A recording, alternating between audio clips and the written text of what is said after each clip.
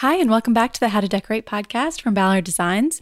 We want to teach you how to decorate your home and unleash your inner decorator. So we'll be interviewing interior designers, stylists, and other talents in the design world, sharing the trials and triumphs of our own homes, and also answering your decorating questions. I'm Caroline. I run the Ballard Designs blog, How to Decorate. And I'm Taryn, and I'm on the product design team at Ballard. And I'm Karen, and I head up branding at Ballard. We're your hosts. Hi.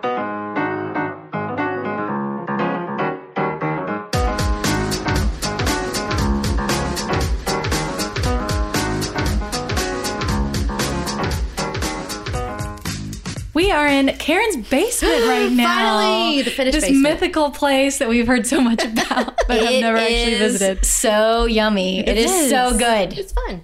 It's so cozy. I can't take a good picture of it, though. Well, that's because Yeah, it's dark. it is really It is dark. hard. You need a professional. Yeah. Okay. And that's not us. Yeah, it's not happening. Just take our word for it. It's cute. It looks really good. Well, today our guest is Ryan McKelvey, our president. We've dragged him in here. Our fearless leader. Welcome. Thank you for having me. I'm excited. Yeah. Well, we wanted to pick your brain. Yes. You know, kind of talk about who you are, what we do, how we do it. We talk about you a lot on the podcast. Uh-oh. Yeah, I know. So you should be listening more closely. I said I've listened to some, but not all so far. Right. We'll give you highlights. All right. But yeah, so tell us, how did you end up at Ballard? Give us a little history of you. Well, I was born and raised in actually Macon, Georgia, just south of here in Atlanta, and went to the University of Georgia and studied finance. And I went into securities and brokerage after that, and really did not care for it too much.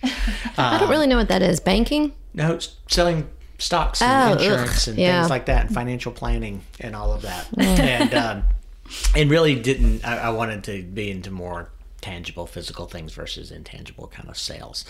And so I started looking for a company to work for, and I decided LL Bean. And so But why? because I researched it a lot, and it was interesting because LL Bean had such a unique position as a business, and that it was its simplicity and its commitment to quality and customer service. You know, I always remember their philosophy of their company was so simple: just treat your customers like human beings, and they'll always come back for more. And I just thought that was an inspirational company to work for. So I kind of sought them out, and wiggled my way into an informational interview with some poor soul who didn't know why I was coming to see him. And from there, they ended up offering me a position, like a starting level position, and I worked for them in various positions throughout my career there. And I was with Bean for 5.5 years. And ultimately landed in the manager of product development in their manufacturing division, which I really loved. So I got to work on flannel sleepwear and dog beds and the boat and totes and the sportsman's luggage, and then of course the Bean boot and which was great. And then I got to lead up the project where we redesigned the Bean boot and changed the bottom from a what's it called, a vulcanized rubber bottom to an injection molded bottom. Heresy. It was heresy. And actually the president of Bean at the time, Leon Gorman, would send around a quote. Remember when New Coke came out? Yeah, and it was a big failure. A bomb. And it was Were you guys alive? I don't even know. Oh, they don't know what we're talking about. I hate you. They did a whole new formulation of Coke, and they took the original Coke formula off the market, and it was a bomb. And then they came back out with Coke Classic. They're like, just kidding. Coca-Cola Classic. And so he would send articles around about that, which basically was saying, Don't screw this up, Ryan. Don't mess up the Bean boot, okay? They were directed at you for sure. Right. So I actually left LL Bean to go and run the injection molding company after that to make the Bean boot bottoms. And I did that for a couple of years, and then we had our first child and moved back to the South and was looking for a direct company that sells directly to consumers Because like us. direct is like LL Bean's direct, right? Right. Because they were one of the first catalogers. So they make their stuff and sell it directly to the public. Directly instead of to- to Macy's and then Macy's Right, to the they'd have public. a few retail stores, but not a significant number. But they were selling it direct to the consumer, through the mail. Right, because at the order. time there wasn't internet Right. to go Call- direct. So you right. had to mail a catalog. Right, it was mail order. Yeah, yeah. And so I found Ballard. Or I didn't, my wife did. And they were looking for a liquidation manager, and I applied. And so that's And that was how long ago? that was 18 years ago, because you started when I it was started. in May of 2000. You And came in it's- as liquidation. So it's 19 years ago. 19 years ago. Whoa, don't. I can add. Oh, wait, so you came in as. Well, I applied for liquidation manager, and interestingly enough, it turned out that the original founders Ballard had been. So Ballard was founded in 1983 by its founder Helen, and then in 1997 it was acquired by Cornerstone Brands, and this was a group of old mail order marketing and merchandising people who got together and said they were going to start acquiring groups, catalog companies that were of similar customer backgrounds and all. And so Cornerstone purchased Ballard in 1997. And it turns out the guys who started it, a lot of them were old LL Bean people. They had worked at LL Bean. Well, that makes sense, right? And Land's End. So I applied for liquidation manager, and I got a call from someone who was acting as president of Ballard at the time, and he was a Cornerstone executive, and said, he had me in. He said, well, we decided we don't really want to interview for liquidation manager. We want to interview for the director of sourcing and quality. And it turns out they were in Portland, Maine. So I just had to drive 15 minutes from my house for the interview. Oh, nice. And so that's what they hired me for. So I applied for one position and then got hired for something else. Mm-hmm. And then we're like immediately promoted to vice president. It was about a month. It was more of a battlefield. What? It was more of a battlefield promotion. Last man standing or something? What's that? You were last man standing? Yeah, someone left unexpectedly. Oh, okay. And they're like, you'll do. Yeah, Get in there. Yeah. You know what you're warm. doing. That's awesome. Well, it's been a good run. Yeah, and so I've been there for 19 years. It's been great. I love it. What is your favorite thing about it? I mean, I love what we do. I love the products that we develop. I love that we are helping people make their homes, really special to themselves. I'm proud of what we do. I mean, everything that we make and the way we do it. I mean, it's not that we don't make mistakes, and when we do, we try to admit to them. Sure. And You're going to get caught anyway, so just admit it up front. Exactly. And so I just really proud of it. And I'm real proud of the team and and everything that we have. I mean, like we just happened to have a call from one of our friends, Chris, who was changing jobs, from our printer. Oh, Chris Baradelli. Yeah. Yeah. And he just called me the other day and just to tell me, he goes, I just want you to understand how nice your company is, and that it's not really, because it's not that common of a thing. It might seem common to you, but your folks treat my folks so great, and they're so nice, and they really appreciate it, and we just really, really value y'all so much, and we value working with y'all. That's a nice compliment. That's sweet. It was very Nice. sweet. It was Wow. very sweet for him to take the time to make a call like that. Yeah, to tell us. So I'm proud of what we do. I think you like it because it's creative. Like you get to be like this financy guy, but you also get to plug into creativity when you want. Like if you want to get involved in product design, because I've seen you sit a million times in meetings where we're talking about how a product's performing, and you'll like develop a product on the fly right there. You'll be like, well, if that's not working, what if we do this and put that together, make that green and put it purple and make it plaid? And you're like, oh, okay, there you go. New number one product. I mean, I think it is fun to do. one of the things It you is like. fun. I love working on products. I love visiting the factories and getting to work with the manufacturers and them. And usually they're all family-run businesses. Working with them and their families and trying to figure out the best way to make products and make them beautiful and where we can actually get them there. Yeah. And all of that. Because initially we couldn't. So when I first started, Right. Well, what do you mean? Tell people what you mean.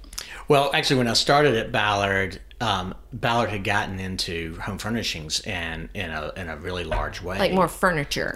It was more accessory kind of They stuff. had kind of, if you go back and look, the company kind of grew up more as decorative accessories and then started getting bigger, and then they really got into real furniture.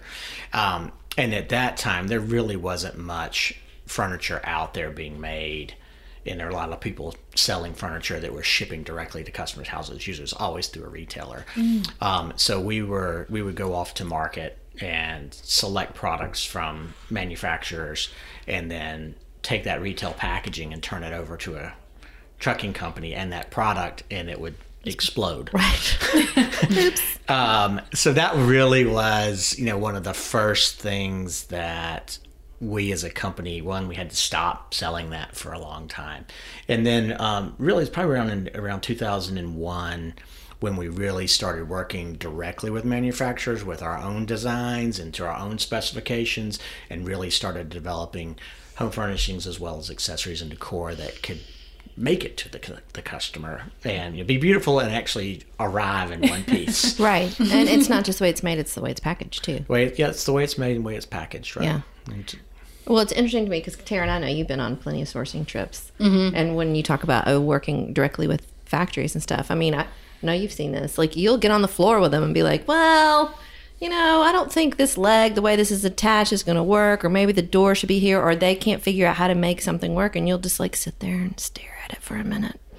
Be like, I think if you did this with this, and I don't even know the word you'd say, but and they're like, oh yeah, uh-huh. Oh yeah, you're engineer completely. Yeah, you love to engineer anything. I feel like if I have any issue when I'm designing something, I usually do bring it to Ryan. I'm like, okay, this is not working. Help me. It's true. He always can think of another solution if I've completely blanked and can't think of a way to solve something. So I would say anything that needs to be solved, we do bring to you. Yeah. Well,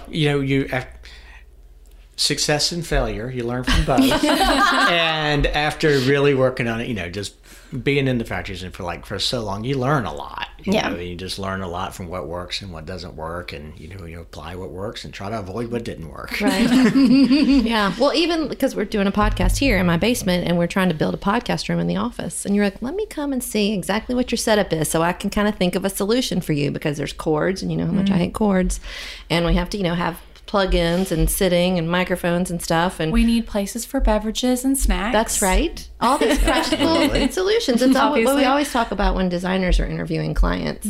To talk about what your need is before you come up with a solution. It can't just be pretty. It has to work, form and function. Right. So, that's not because actually I love doing space planning and stuff too. Oh, you guys. Oh. He uses our You're a number one user of. I use Iconovia all the time, and all the time. And I like, in some projects that I've done and some donation projects and things like that. And it always starts with, so tell me what you do in here. How many people do you have in here? What is your day like? And then I like to come up with designs and things that are pretty and but also make life easier. It's like if you can do both. I always thought it was great. I mean, one of our previous merchants used to always say, kind of what we do is we kind of solve people's problems with a sense of style. Yeah. Yeah. Well, I remember the first time I think that I met Rebecca, you guys came into my office, and I had on one of those nuns desks, which are sort of half round desks, and it wasn't very deep. And at the time I was doing a lot of work in the catalog with spreads, and they're big, and my desk was covered up. And she walked in, she was like, well, this is the worst desk for you I've ever seen. Ryan, what's going on here? It clearly wasn't performing well for me, but I just had it because I thought it was cute. And it was a great lesson to me, like, oh, yeah, this doesn't work. Look around your space. So thanks, Rebecca and Ryan. Have there been, because I do know you own a lot of Ballard How can merchandise. you not after 19 years, right? No, it's true. I call myself out even after 10 years when I look around my house and I'm like, oh yeah, there's a lot of Ballard. No, but has there been anything you have rebuilt that for function? Oh, that he bought from Ballard? Yeah. And then it wasn't quite right? No, that he worked around for more of a function to fit his need. Because I also know you construct. Yeah. And you're a welder. I'll have to look over at Rebecca over there. In that, yes, the Miranda corner cabinet, which is really. The demand was from Rebecca. And that product came from Rebecca. In a powder room and in either what you call, maybe a water closet and a master. She's like, there are things that you need to put away. You just don't, you don't want to look at everything. Right. And she's like, can you just make me a little cabinet to go in the corner to be able to put some stuff in, hold some toilet paper. And so we developed the Miranda corner cabinet. Gosh. I bet it's 10 years ago. 10 years ago. And, it's we own 2 of them. Well, the details of it's interesting because you talk about like those little details because it doesn't go all the way to the ground, because if you need to put it on top of a floor grate or a return or something. You're on top of an air vent, yeah. Yep, and it's just big enough for toilet paper, but not too big. Yeah, all those little details. Yeah, there was that one. Sweat over. And then recently, we actually just introduced, we recently we had a little project out of the river, and we built a cabin out of the river, and we have some Sunday porch swings, and which everybody loves those. And then Rebecca was like, I really would just like a place to put my wine, and I believe you found a picture, didn't you? I thought you found a picture online. You can speak. She's like, I just wanted something to put down. And it. I just kind of turned that inspiration over to the merchants, and then they worked with the manufacturer and came up with this absolutely wonderfully engineered product. It's actually brilliant the way that they made it. Does it clamp on or slide on? It's really cool. It's got 2 spring-loaded pins. You just pop it and you just put it over the arm and let them go. And then you can turn it inside or out, so you can put your glass outside or inside, depending on, like, if you had an iPad or something you want to put it near, you can flip it back and forth, and you can slide it up and down. It's great.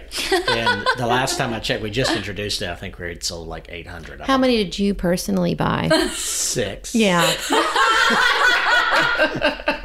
Well, I have 3 swings, Yeah. You can make or break a product introduction if you sell it to Ryan. It's true. I mean, if you had only had more arms on that porch swing, we would have sold more. That's right. Double the amount. That's great. That's a perfect, but my point is it's great that we all come to the table with, I have this issue. Yeah, here's it's my problem. ugly, or it doesn't work right, and I want to make this better. Right. And I can think of the Chadwick. Remember the Chadwick armoire we sold forever? It was really big, and it was stopped selling. And then we were in a merchandise review, and we're like, well, TVs have gotten narrow. What if we just make it slim? Right. And then the Slim Chadwick was born. Now we have the Slim Chadwick. And I just replaced the Chadwick with the Slim Chadwick in our Tell house. us how you got the Chadwick out of your house. Well, Karen must know this story. She's already laughed. This is a leading question. It's big, y'all. It's It's in the house. big. we had 2 of them. So we had one downstairs. Wait, how deep? Can we just talk dims on this so that people can picture it? 30 It was- inches deep. It was Everyone's Yeah. holding out Those their big arms right now. Probably- As wide as they go. It's about 2 feet. Okay. it's probably more than that. It's probably been like 30 inches deep, and it's What? about 40 inches, 45 Well, inches remember wide. But those this was old because school TVs? Were they that really deep? Oh yeah. Oh, you're Tell so us. young. Tell us about those TVs. They used to make TVs that weighed like hundreds of pounds. What? They were I'm very so glad heavy. there's an old person in here with me today, because it's usually just me against these 2. And so we We're not had that young. we had one in a bonus room up over our garage where we no. watched movies and stuff. And we moved that in when we built the house, and actually had the construction workers there, and they carried it upstairs. And then we had one downstairs in our family room off the kitchen, but it's the first thing you see when you walk in the door, front door. So we didn't really want the TV out there, so both of them. The one downstairs is where I used the Slim Chadwick. Okay. And I got that out of the house and donated it to I think we actually did Habitat, and so they came and picked that up.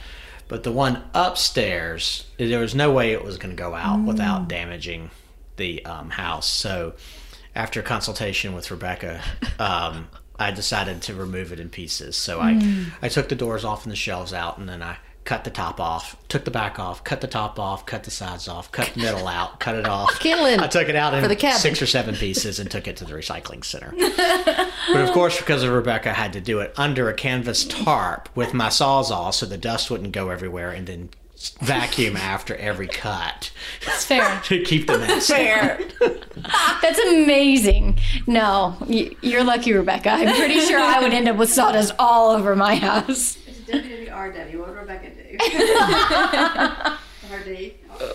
Oh yeah. Well, okay. If our listeners have listened to Rebecca's episode, you talked about vacuuming, and I'm She's trying to remember. vacuuming addict. She takes her own vacuum to beach rentals. That's I what do it was. know that. Okay, I was like, there was a she drinks vacuuming wine story. while she What was it? vacuums. Yes. Why not? If you have to do it. So next we will be developing a wine holder for while vacuuming. We haven't figured it out yet, It's a but harness. Good idea. It's a camelback, essentially, right? Yeah, camelback's perfect. just a bag of wine in the bag. Now we know. Now we know. So, okay, so you get back on topic. and I have worked there like the same amount of time, right? Here's what I think is so the beauty of Ballard. Our houses probably have about the same amount of Ballard, which is 80%. I don't know, a lot. You know, because if you're getting an employee discount and if you have the power to develop product that you want, of course you're going to have a lot of that product in your house. But our houses don't look anything alike. No, not at right? all. Not at Describe how your house looks. Our home is I mean, it's I would call it a little more traditional, and it's also a little bit eclectic. You know, there's some things that we've inherited. You know, we've gotten from family. You know, there's the first time we ever bought a real thing for our house. You know, like a nice rug or something like that. Of course, we still have that, and so it's kind of evolved over time. We'll have a few antiques that we have mixed in there as well, but it's definitely a little more traditional. However, recently, probably going a little cleaner as well. You know, we just Like cleaner lines or just less stuff?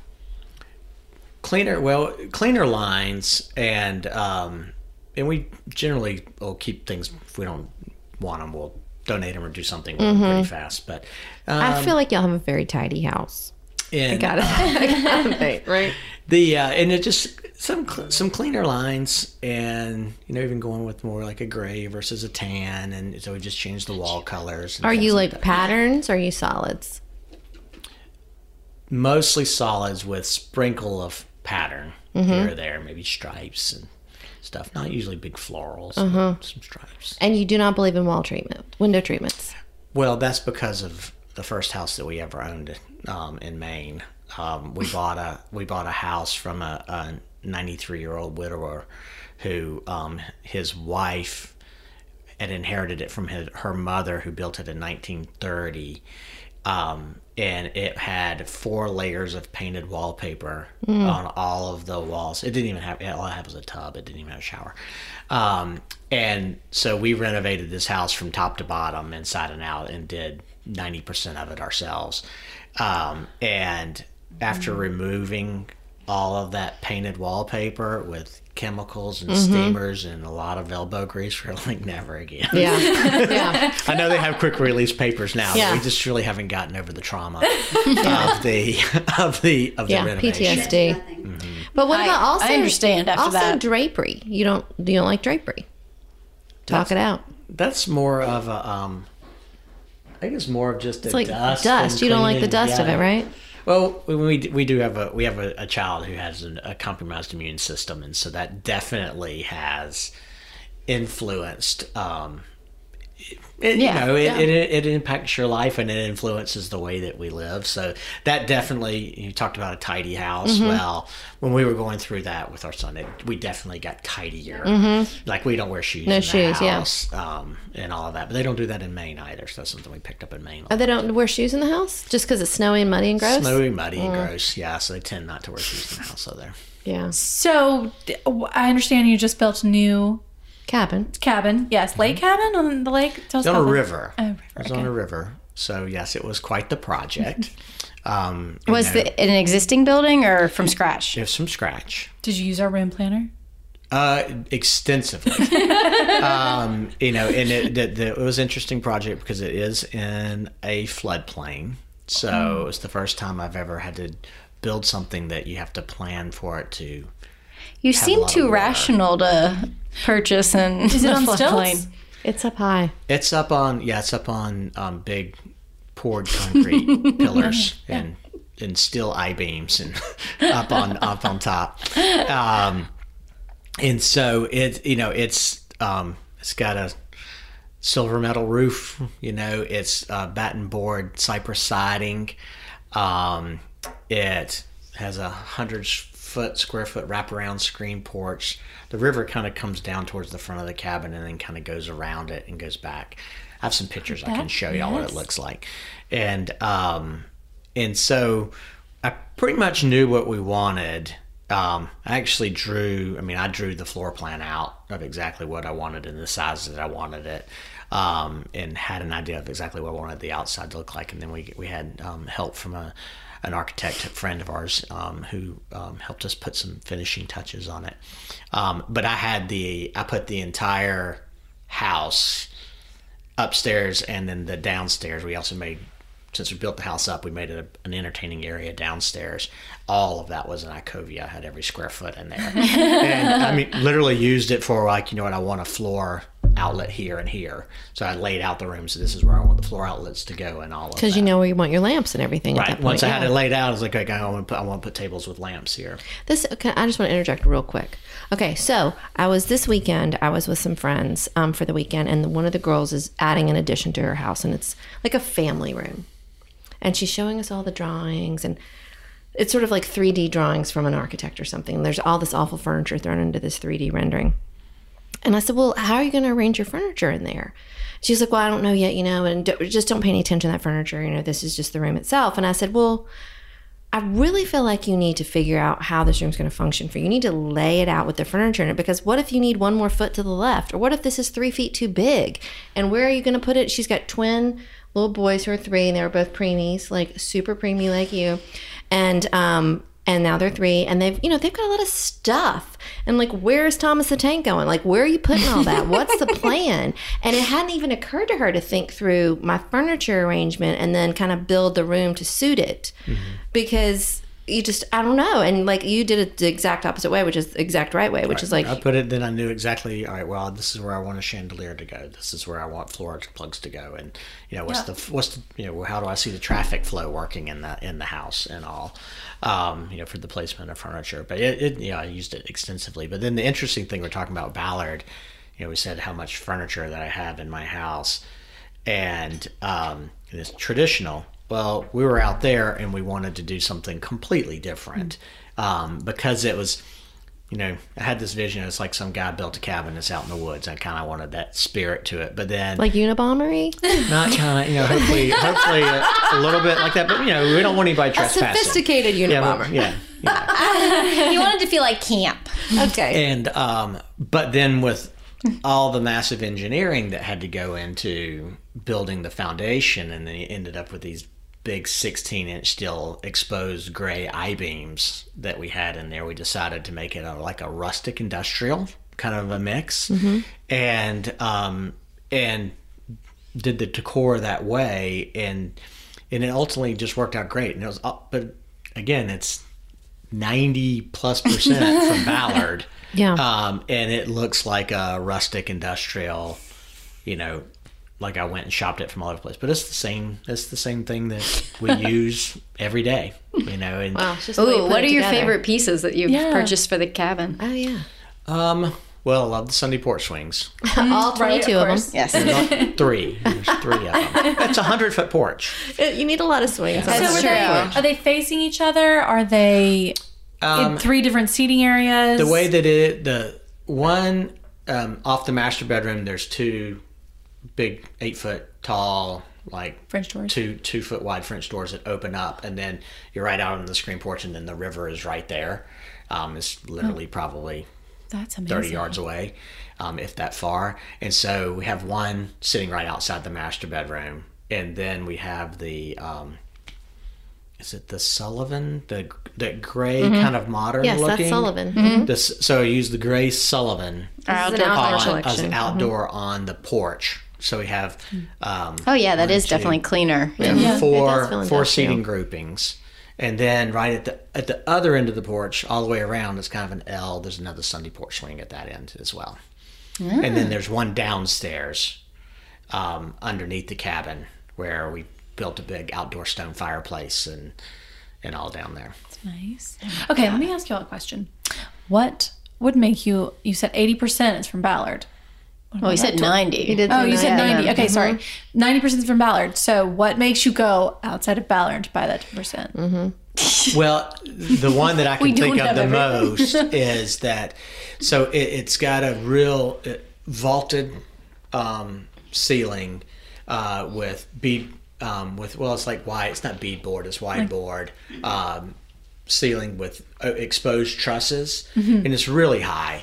And so I wanted uplights that would shine up and light thing.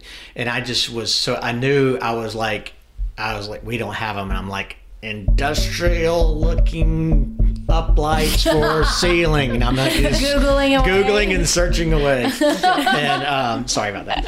And trying to get just searching by trying to describe the characteristics of what I was looking for, and they would end up in Pinterest kind of poking around and just searching using Google Images a lot. And of course everything I ended up being in Europe. I was like, it's in Europe. It kept being in Europe. Really? Yep, I couldn't find it. I just couldn't find what I was looking for. And then ultimately I found some, and they were from a company in Canada. Huh. And I just, ordered these uplights. I can take a picture of it and show what they look like. But that was like something new. It had some specific in mind that I was really looking for a certain look, but then I had a functionality to it as well. Right. And it was really cool. It's like, they were perfect. They were great. How was the process of starting from scratch? Was it a hard process? Intimidating, I feel like it'd be. For building? For building and decorating, because you guys did both. We built our house. Well, I mean, after you built the house you're in now. Oh yeah, you said the River House, and then, right? And then the renovation that we did in Maine. There's nothing like buying a house without a shower and being broke. You learn how to do a lot. You were like, did you buy that Plumbers for Dummies or something? I did. That's before the internet. That's how it all started. Really, I started with electrical. Electrical for Dummies? Does that exist? I bet it does. I hope dummies don't. Yeah. It's basic wiring 101.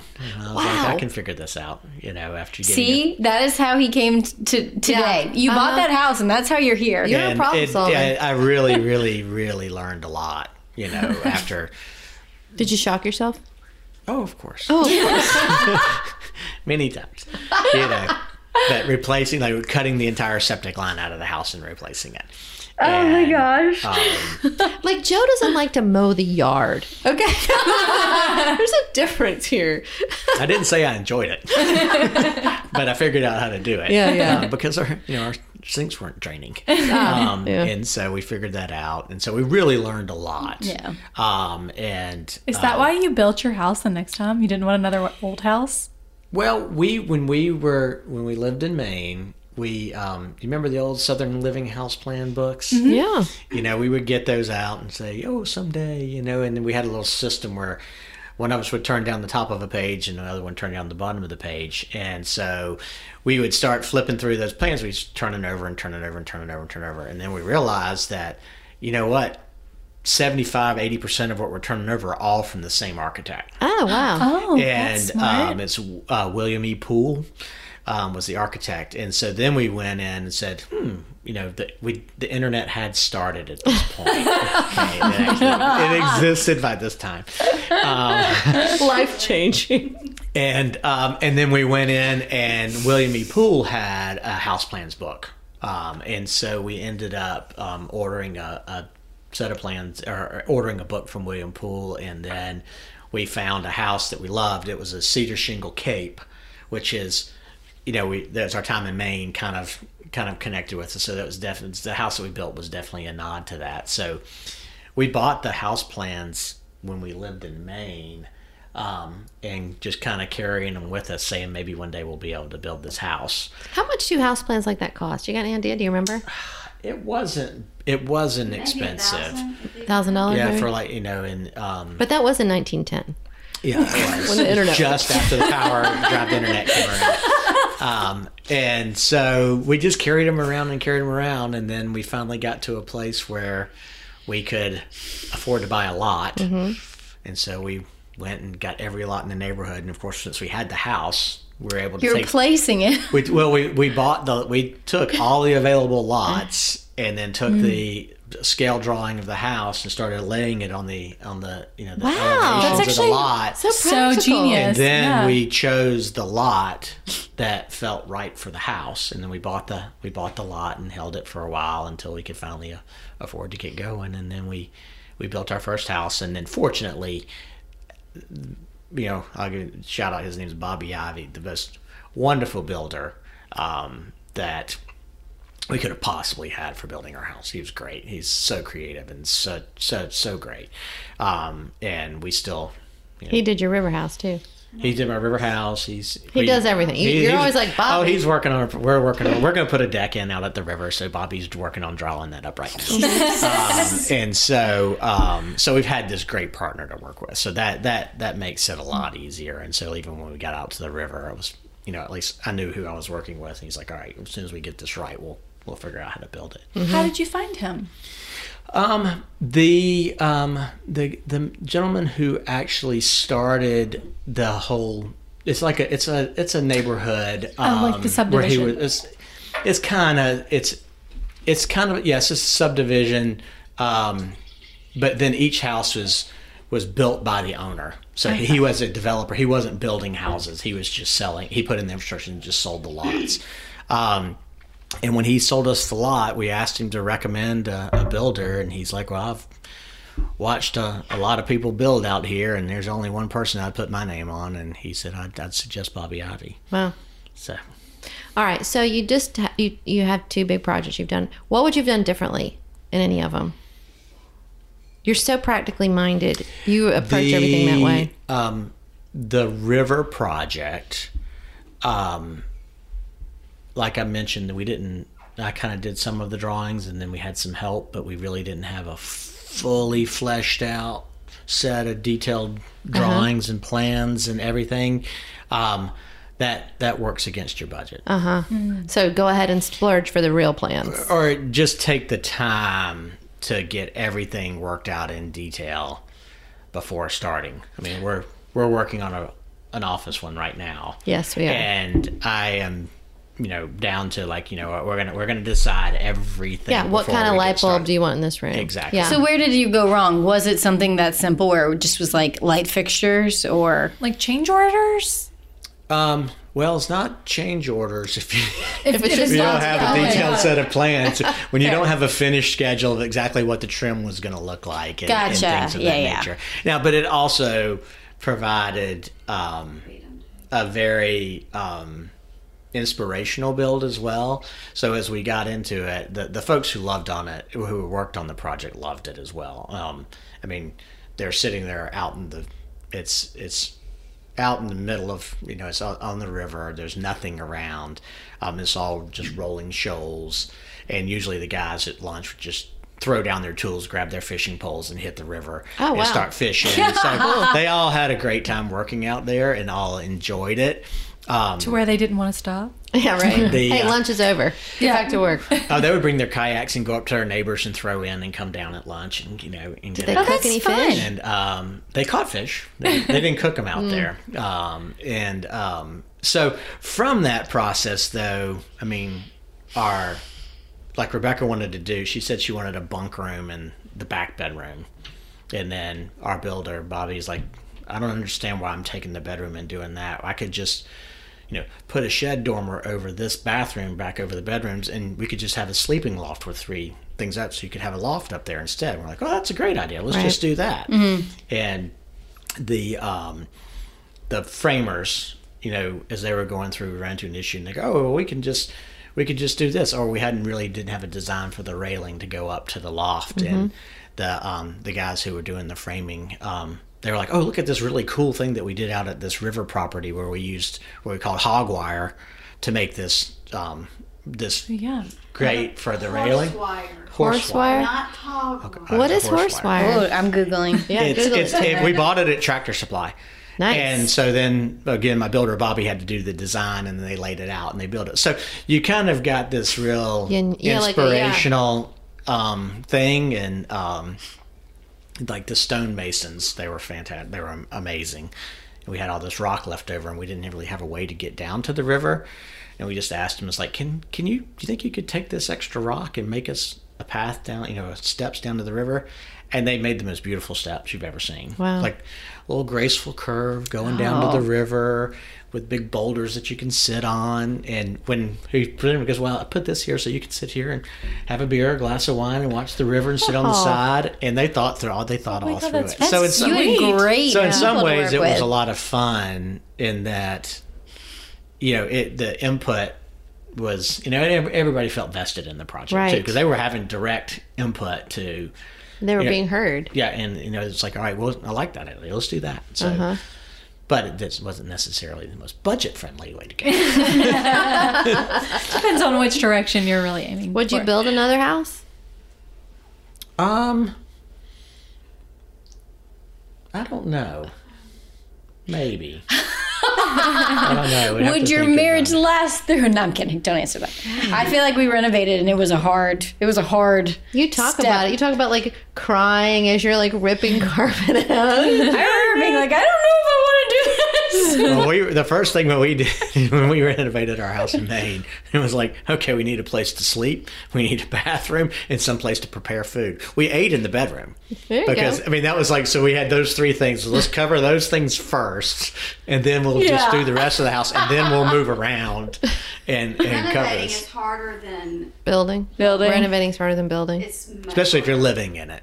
Oh, Oh man, I can't tell don't you know how many people do that. designers have told us on the podcast, do not live in it. Do not. If any way you can get out of that house, get out. And they'll often tell those horror stories where they always say that they're a client, but then they stay when they do it, and they're like, "Oh, I'm so stupid. This was the worst idea ever." How many have we had? I mean, I was just listening to Amy Vermillion, and she was talking about her and her daughter eating on a Home Depot box Yes, in a their bedroom for for Yeah. 7 months or I something. can't even And- imagine. Yeah. Yeah, that's what we did. We ate. That's we ate nuts. in our. We prepare the kitchen, and go up to our bedroom. But we just, the first thing we do is get our bedroom painted. And at that time, we had our famous color. We called it can white. What color do you paint? Can white. we weren't in a place to make any color decisions. We're just going to paint it can white. And, I feel like everything in Maine needs to be can white. It's so cold and dreary during the winter. but we Can would white just, is probably. we would just, had that Yeah. had those three rooms where they were functioning first, and then we did the rest of the house, and then moved out of our bedroom, and then finished up the other parts. And finally, we did get a shower, but a very unusual shower Well, why was it unusual? because there were stairs Oh. that went up the back of the house with a landing, and it turned and went back up, and that the stairs went right over the shower, or actually over the tub, because all it had was a tub, and so. And it was really the only place. It was a small little cave. And so we ended up putting the faucet and the drain of the tub were underneath the slope of the stairs. Mm-hmm. So it was the low part. And so we ended up turning around and putting a second set of controls on the other wall and putting the shower up there. So then the water drained behind you. We bend a copper pipe down, and then we made that, and then we would buy shower curtains and shower curtain liners and cut them and then sew them and then glue them to make a shaped shower curtain for our bathrooms. Wow. Okay, do you ever wonder what happened to that house? It's still there. It's probably the same. No, it's blue. It's like a really, really bright light blue. There was a little attached garage that I've rebuilt it right before we sold the house, and they knocked it down. Which I don't. That's okay. And then the one thing that was crushed us, because the house, our next door neighbor had the oldest house, and it was called Cumberland Center, Maine. There was the oldest standing house in Cumberland Center, and it must have been back to the 1700s. And then there was an apple orchard that went up to their house and continued, and then our house was sitting in the middle of an apple orchard as well. And then the woman who built the house, her brother owned the other house at the time, so it was like a family thing. So I Okay, think she cut the land out of his apple orchard to put the house. Well, we had the barn. We had this great old barn. Literally had a 2-holer outhouse in there. Oh my gosh. So that, but literally you just go sit with your friend, and so, and it clearly belonged to the original house, Oh my gosh. and they knocked it down. They knocked the barn down? They knocked the barn down. Man, that's sad. And it was just it was the coolest barn. Like, it was the perfect fall picture. Like, put the kids and the pumpkins in front of the barn. And yeah, they knocked that down. That was tough to That's see. too bad. Oh, It was gorgeous. Man. So you youngsters over here, you're getting ready to renovate, aren't you, Taryn? And Caroline's getting ready to move. Do you think it'll cause any marital discord? No, not yet. I mean, we haven't done any of the hard stuff, I but think it's hard. oh yeah. know, Are you kidding me? We both have haven't- opinions. That's the problem. It's nice when one person does not have an opinion. I mean, right now, You're so in sync. I've sold my vision. He's bought in. But She's we'll in see. sales now. Do you have storyboards done? And Oh, you my know she gosh. does. Oh no, I'm a big She has mood Icovia fan boards. too. So I've laid out the whole thing in our room planner tool. I have my purse is full of swatches of fabrics. No, so yeah, and she's already I you have a did like plan. collage boards and stuff. We've looked at. But here's the thing: I think buying we're buying a house that cosmetically is not very attractive, but certainly nowhere near as. I mean, any changes are You just. said it's what, a 50s ranch? It's 56, and really calling it a ranch is not accurate. Right. I mean, it's not what anyone would think of when they think of a ranch. It's a single level. Yes, but it's in no way resembles a ranch outside of being one floor. But in order to buy it, I really needed to know where are we gonna go with it? Yeah, because you I had wouldn't to- have bought it without How can I make this awesome? Yes, Yeah. yeah. So I don't know, but we haven't done any of the hard stuff yet. We haven't actually moved, packed up anything. Have you, what do you call it, signed? What's it Oh called? no, we haven't closed. Oh, closed. No, we haven't closed. So yeah, we have that lot of stuff. My first renovation, or our first renovation, I do remember just being like, I was at work and David being like, they need a faucet in an hour. And I was like, they need a faucet?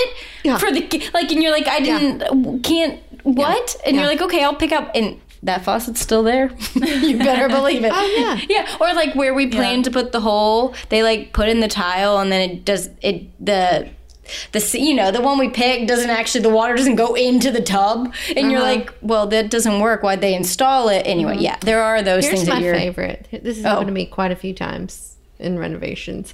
So, Karen, you need this faucet and this and this and this and this, and I order it all, and then it sits here, and then 2 months later they open it and it's wrong, and then it's too late to return it. And I'm like, I will murder you all. I will murder you. Open those boxes. Look at that stuff. Yeah, That's a good tip, though. Yeah, that is a good tip. Check it.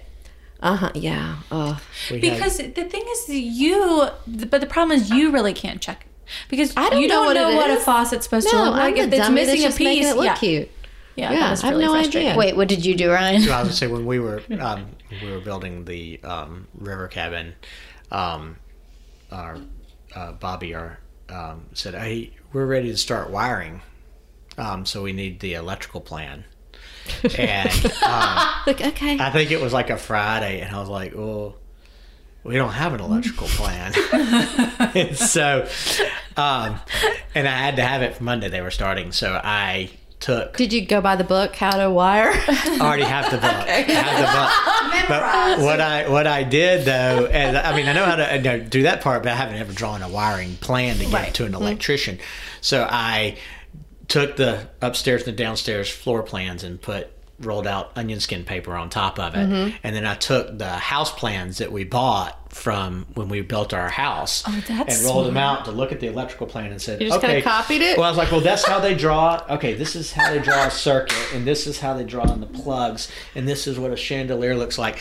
And so I looked at that set of plans, and then I had to sit down and I drew out every circuit and light switch and every plug in the house, exactly where we wanted it to go and all. And Wow. which is fun too, because I also planned in the string. See, at the porch, I did string lights, the vintage string lights. But I planned in the plugs up in the ceiling and put them all on switches. So That was smart. Oh, they're on brilliant. switches. You know yeah. what you can buy, which we've talked about, are remote controls for outlets too. So if you don't have a switch for something like good that, idea. just get the little remote, and then when you go outside, you can push it, and all your string lights come on. But I definitely panicked when I Was real You nice. spent a whole weekend like cramming, essentially. I did. And then he made me go meet with the electrician. And the electrician was like, I got it. There's a few things I'm going to have to fix for code. But, but we, You're like, what are you talking about? The circuit's in the right place. Perfect. it's like, you know, See the line? spacing of outlets and things like that. Yeah, they do. Did you keep I feel like you need to frame these in your house. I think I still have it. I think you need to frame this and put it in in a fun room there, because that's hilarious. I can't even imagine if that came to us, like Joe and me. Like, we need an electrical plan by Monday. We would just argue about it all weekend. No one would ever go, oh, you know what? Let's go educate ourselves on how to do that. It would just be like, Well, through the cabin project, the having to maintain this like 18 acres and having to cut and all, so I ended up having to get something, a bush hogger, and I kept breaking it, and so that's when I decided I needed to learn to weld, and so he also sews, just so everyone knows. so I taught myself to weld, but it's been great. Do y'all remember that just recently we had the antique sale Yeah. at the thing, and there was that big old window that was made into a mirror? Do y'all remember? Yeah, the round It one. was like 42 inches. Yeah. Super, super heavy. Well, I bought that and decided that I was going to, I thought it'd be great out at the cabin up on the fireplace in the great room. And, but of course I got it home and I was like, no, now that I have this, exactly how am I going to hang it? And so I ultimately ended up welding a mounting system onto the back of the mirror. Stop and then it. welding a bar and then going He made out. a French cleat system. Made a French cleat and then went out and then had to figure out where on the stone fireplace, because the stones are all uneven. Right. So then find a spot that would work and choose I'll have a hole here, and here, and mark them and drill through the steel bar and then drill into the stone. How is And put that in masonry. even? I know. Y'all, this is not a unique story, okay? You that come does in with look these stories really like every amazing. other Monday. Like, this It is looks what I did this amazing. weekend. I would. Are looks you not amazing. scared that it's It going to looks like fall amazing. and Oh, crash? it's not going to fall. No, it shouldn't fall. That is beautiful. I would Rebecca just just showed mostly, us a I think, photo. have the self doubt to be like, I don't know what I'm doing, therefore this is It going was to fail. very, very heavy too. Children, get away from the fireplace. I've seen it, but it's awesome. It looks That's really good. gorgeous. Yeah. Yeah, that's really pretty. Yeah, and like I said, that's not unusual for you to come in with like, here's Wait, my solution. wait a second. So did you weld the French cleat first, or did you figure out where the French cleat was going to go and then weld it to the mirror? I welded the French cleat to a 1-inch piece of square stock, and another part of an iron French cleat to a flat iron bar. That I was going to. So the iron bar went up against the fireplace, and then I welded the 1-inch square stock with the French cleat to the top of the mirror, and I did another one to the bottom to make it hang flush, and then hung that off of it. Which You actually guys turned out to be a Google good French thing cleat if you don't know what it because is. having it like an inch off the stone, because I didn't even think about it. This happened to be happy coincidence because of it needing to be off to be able to somewhat hang straight. It was good that I actually created a gap. That was just a happy coincidence. Yeah, we have a French cleat on the back of a lot of our wall pieces at Ballard. So The if you've heavy purchased ones. something, It's Yeah, a the great ones I way to actually hang used heavy was things. something from we must have a metal one because the steel ones that I had them at my house because You happen to something have a else? French cleat. no, the creative team, your team wanted me to weld together 3 mirrors to make it easier for them for photography. Really? Yes, I chose not to do it after a while because I thought it would be just way too heavy and I thought it'd be dangerous. Was this the lobby mirror? No, it's the Grand Palais. the 3-piece one. They Yeah, wanted me Grand to Palais. weld it together so they didn't have to hang the individual pieces. Uh-huh. But I chose not to do that after thinking about it. Good. I'm not that confident in my welding. I thought somebody might die. what has been I want to know what has been your biggest learning, like at Ballard, like something that we did completely wrong that you learned from, or was it? Because again, you've been in sourcing, so was it, a vendor thing, something we designed really poorly? I mean, I know we don't bring anything out to customer. We do a lot of in-house. I don't mean something that we. Well, I mean, we've definitely had product issues through the years. I mean, I remember the first time that we did a wrought iron collection ourselves. Outdoor? Outdoor. and we did a woven metal table. And we did what everybody does. You just, clean the metal, and then it was a powder coat, which is, a type of finish that went on it. And we got a complaint that it was rusting. And we were like, And so we said, well, let's order a chair in. And we ordered a chair in, and I don't know if you remember this, and we put it out on the back deck. We have a little deck in our back parking lot. New one, too. And we watched it, and I was like, it's rusting. And where it was because it was a truly woven metal. The powder coat couldn't get in between the metal to really protect the surfaces, but water could. And so between the unprotected metal, it would rust. And so that particular one, I don't know if you probably remember, we were like, well, sorry, we're not selling anymore. Right. So you freeze all the inventory. We froze all the inventory, and that's it. And we're calling every customer, and they are getting their money back, whether that's a given. We're giving everybody their money back, and then they can choose to keep it or not. And, it's up to them. Yeah. So that's when we never did that again.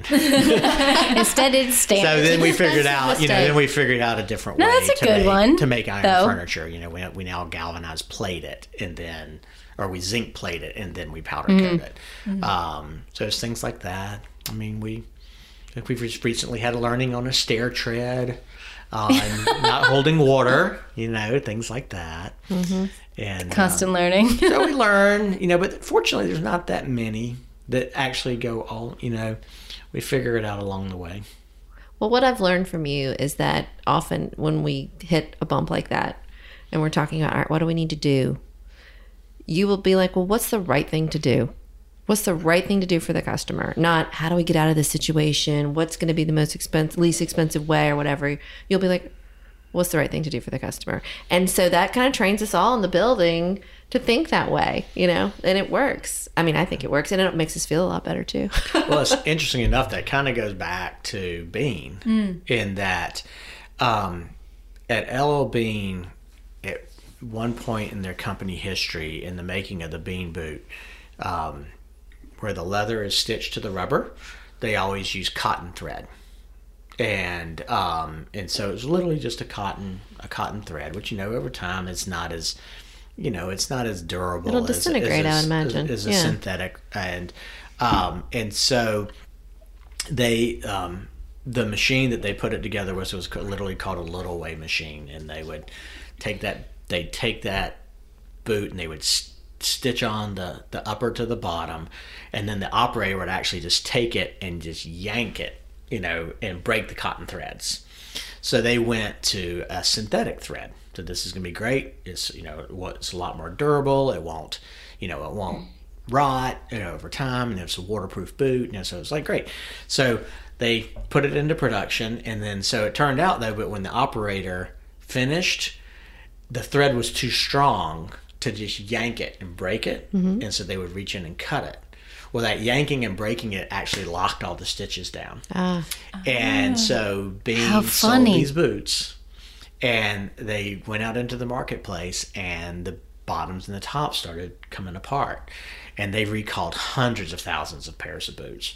And they, at the end of the day, they said it was one of the best things that they ever did for the company's reputation, because it meant so much for the customers that they were all contacted and said, you have this problem and we're going to fix it. And so they fixed all of them. So that always kind of stuck with me. Yeah. Stand behind the product. And it was in a letter, like, dearest customer. Was it a letter? I don't know. I figured it was. They didn't have email. Oh, that's true. You couldn't email it. Call all of them. Yeah, it'd be a letter. Customer. That's back when you opened your mail. Like, do you open your mail? I don't.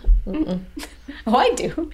Oh. I've always wondered how there are more Bean boots to sell. Right? Who doesn't own it? How does anyone not own a Bean boot, and therefore, What? how do more sell? You know what I'm saying? I bought no. You They have a lifetime warranty. That's what I'm But saying. But it's been around so long that people grow up. Yeah. I mean, children are born every day. True. And every one of them is potentially a I Bean. had baby Bean boots, and then they. I'm just became- saying that I have 2 pair, but I've had them for 10 years, and I don't ever need another pair. I feel Well, yes, such a loser. that is- Why would I need another What is pair? that- That's my point. Yeah, Like, what's you don't that need to gum- buy anymore.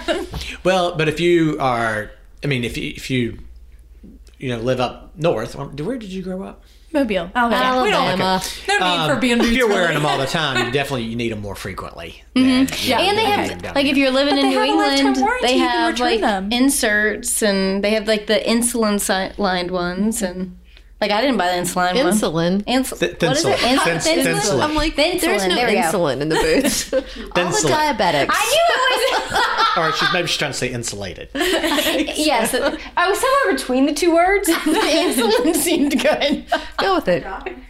Just believe it. The insulin, yes. No, they have the lining or whatever. Because my sister who lives in Maine has the lined ones, and I have non-lined.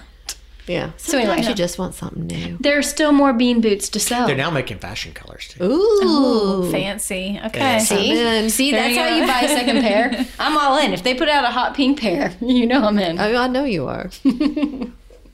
I don't need them. I mean, I feel like That might be the whole show right there. Wrap it up on the bean boot in fashion colors. Yes, blue. Hot pink, chartreuse. There's Wait, a lot what of was the colors. original color? Wasn't brown? Brown, Yeah. like a dark brown with a tan bottom, with a chain link bottom. okay. When is the next product that we're coming out with that you're excited about? Ooh. Is there anything that's Ballard. coming down the line that you're gonna put in one of your houses? We're doing a line of bean boots. Yeah. I'm kidding. We're doing boot trays for bean boots. We are doing boot trays. It's funny. I have some of it. A lot of this is always driven by you said that we put in our house. Like I have some sconces that I don't love in our pool house. Okay. And I was looking at ours, but then I saw some that are coming down the pike, and I'm like, ooh, I kind of like some of the ones that are coming. So I'm Yeah. kind of waiting for that. One of the things I think I was asking, what did we learn? One of the things that we learned early on is take a product to market when it's ready. If it's not ready, just wait. Yeah. Just wait. Even and if you're just in love keep with it. working on it, even if you're in love with it, until it's right. We've worked on products for years to get them right. And, sometimes we never get them right, but sometimes we do. But definitely just waiting until they're right before, just don't force anything into the market, into our line when it's not ready. Yeah, those are some big mistakes. Do you have You like a live, you feeling learn. when you know something's gonna do well, or do you really just have no idea? It depends. For me, back when I was oversourcing and I was traveling with the merchants all the time and really into, I got to be around the product a little bit more in depth. Definitely, you can definitely say, oh, that's going to work. I don't get to do that as much as I used to. So, but we have some great people who are doing that. Yeah. So. But sometimes definitely, walk by, like you said, I love to walk by the sourcing room and go, hey, and I always take a spin through there. Yeah. And definitely I'll see products that's beautiful, or that's great and that's really clever. You'll see that. Yeah. Or it's trash. Or sometimes some people are in love with and then it doesn't sell. And it's Yeah, just that is- heartbreaking. that's sad. Heartbreaking. We were talking about a dining table, the Ryland dining table. We're all in love with it. It's beautiful and it's cool. And nobody bought it. It's so annoying. Yeah. And I wonder why, because it is so good. Is it like too I don't know, expensive? but we're going to put it in our new podcast room. Yeah. Mm-hmm. But Well, we have the to good try. news You have about to try. You have to try keep new trying, things, yeah. and it's Everything can't be a hit. no. That's right. Because if you're not failing, you're not trying hard enough. Oh, and and I will also say this too. There are products that I have like, are you sure about that? Okay, and they've turned into bestsellers. So a lot of the what value? What's the eye in the eye of the beholder? It varies by people. True. And so it's hard to say, but sometimes you just you do your best and put them out there, and they usually will vote, and they either make it or they don't. Yeah. I remember when we came out with that acrylic collection, I remember Phil being like, I just don't know about that. Like he was very skeptical in turnover, but I guess it did well. Felicity. Yeah. I have 2 side tables. I love it. And your Nala bench fits under it. That's right. I also got 2 Nala benches that fit right under the Felicity side table. It's so cute. You guys get it. Okay, so get a Felicity side table and then put your Nala bench under it. Then you can pull it out for extra seating when you have people over. It is pretty cute. It's real cute. I put it in my guest room. I'll take a picture and show you. Yeah. All right. I feel like that's our it? show. That yeah. is our show. Great. Thank you so much. Yes, thank you. Thanks so much for That was sitting down with us. We That was appreciate fun. it. It was Yeah. fun. Yeah. All right. That's our show. Thank you so much for listening. You can leave us a review in your podcast app. Find all the show notes for this episode at howtodecorate.com/podcast. Send your questions to podcast@ballarddesigns.net. We'll answer it on a future episode, and follow us on social media at Ballard Designs. And until next time, Happy decorating.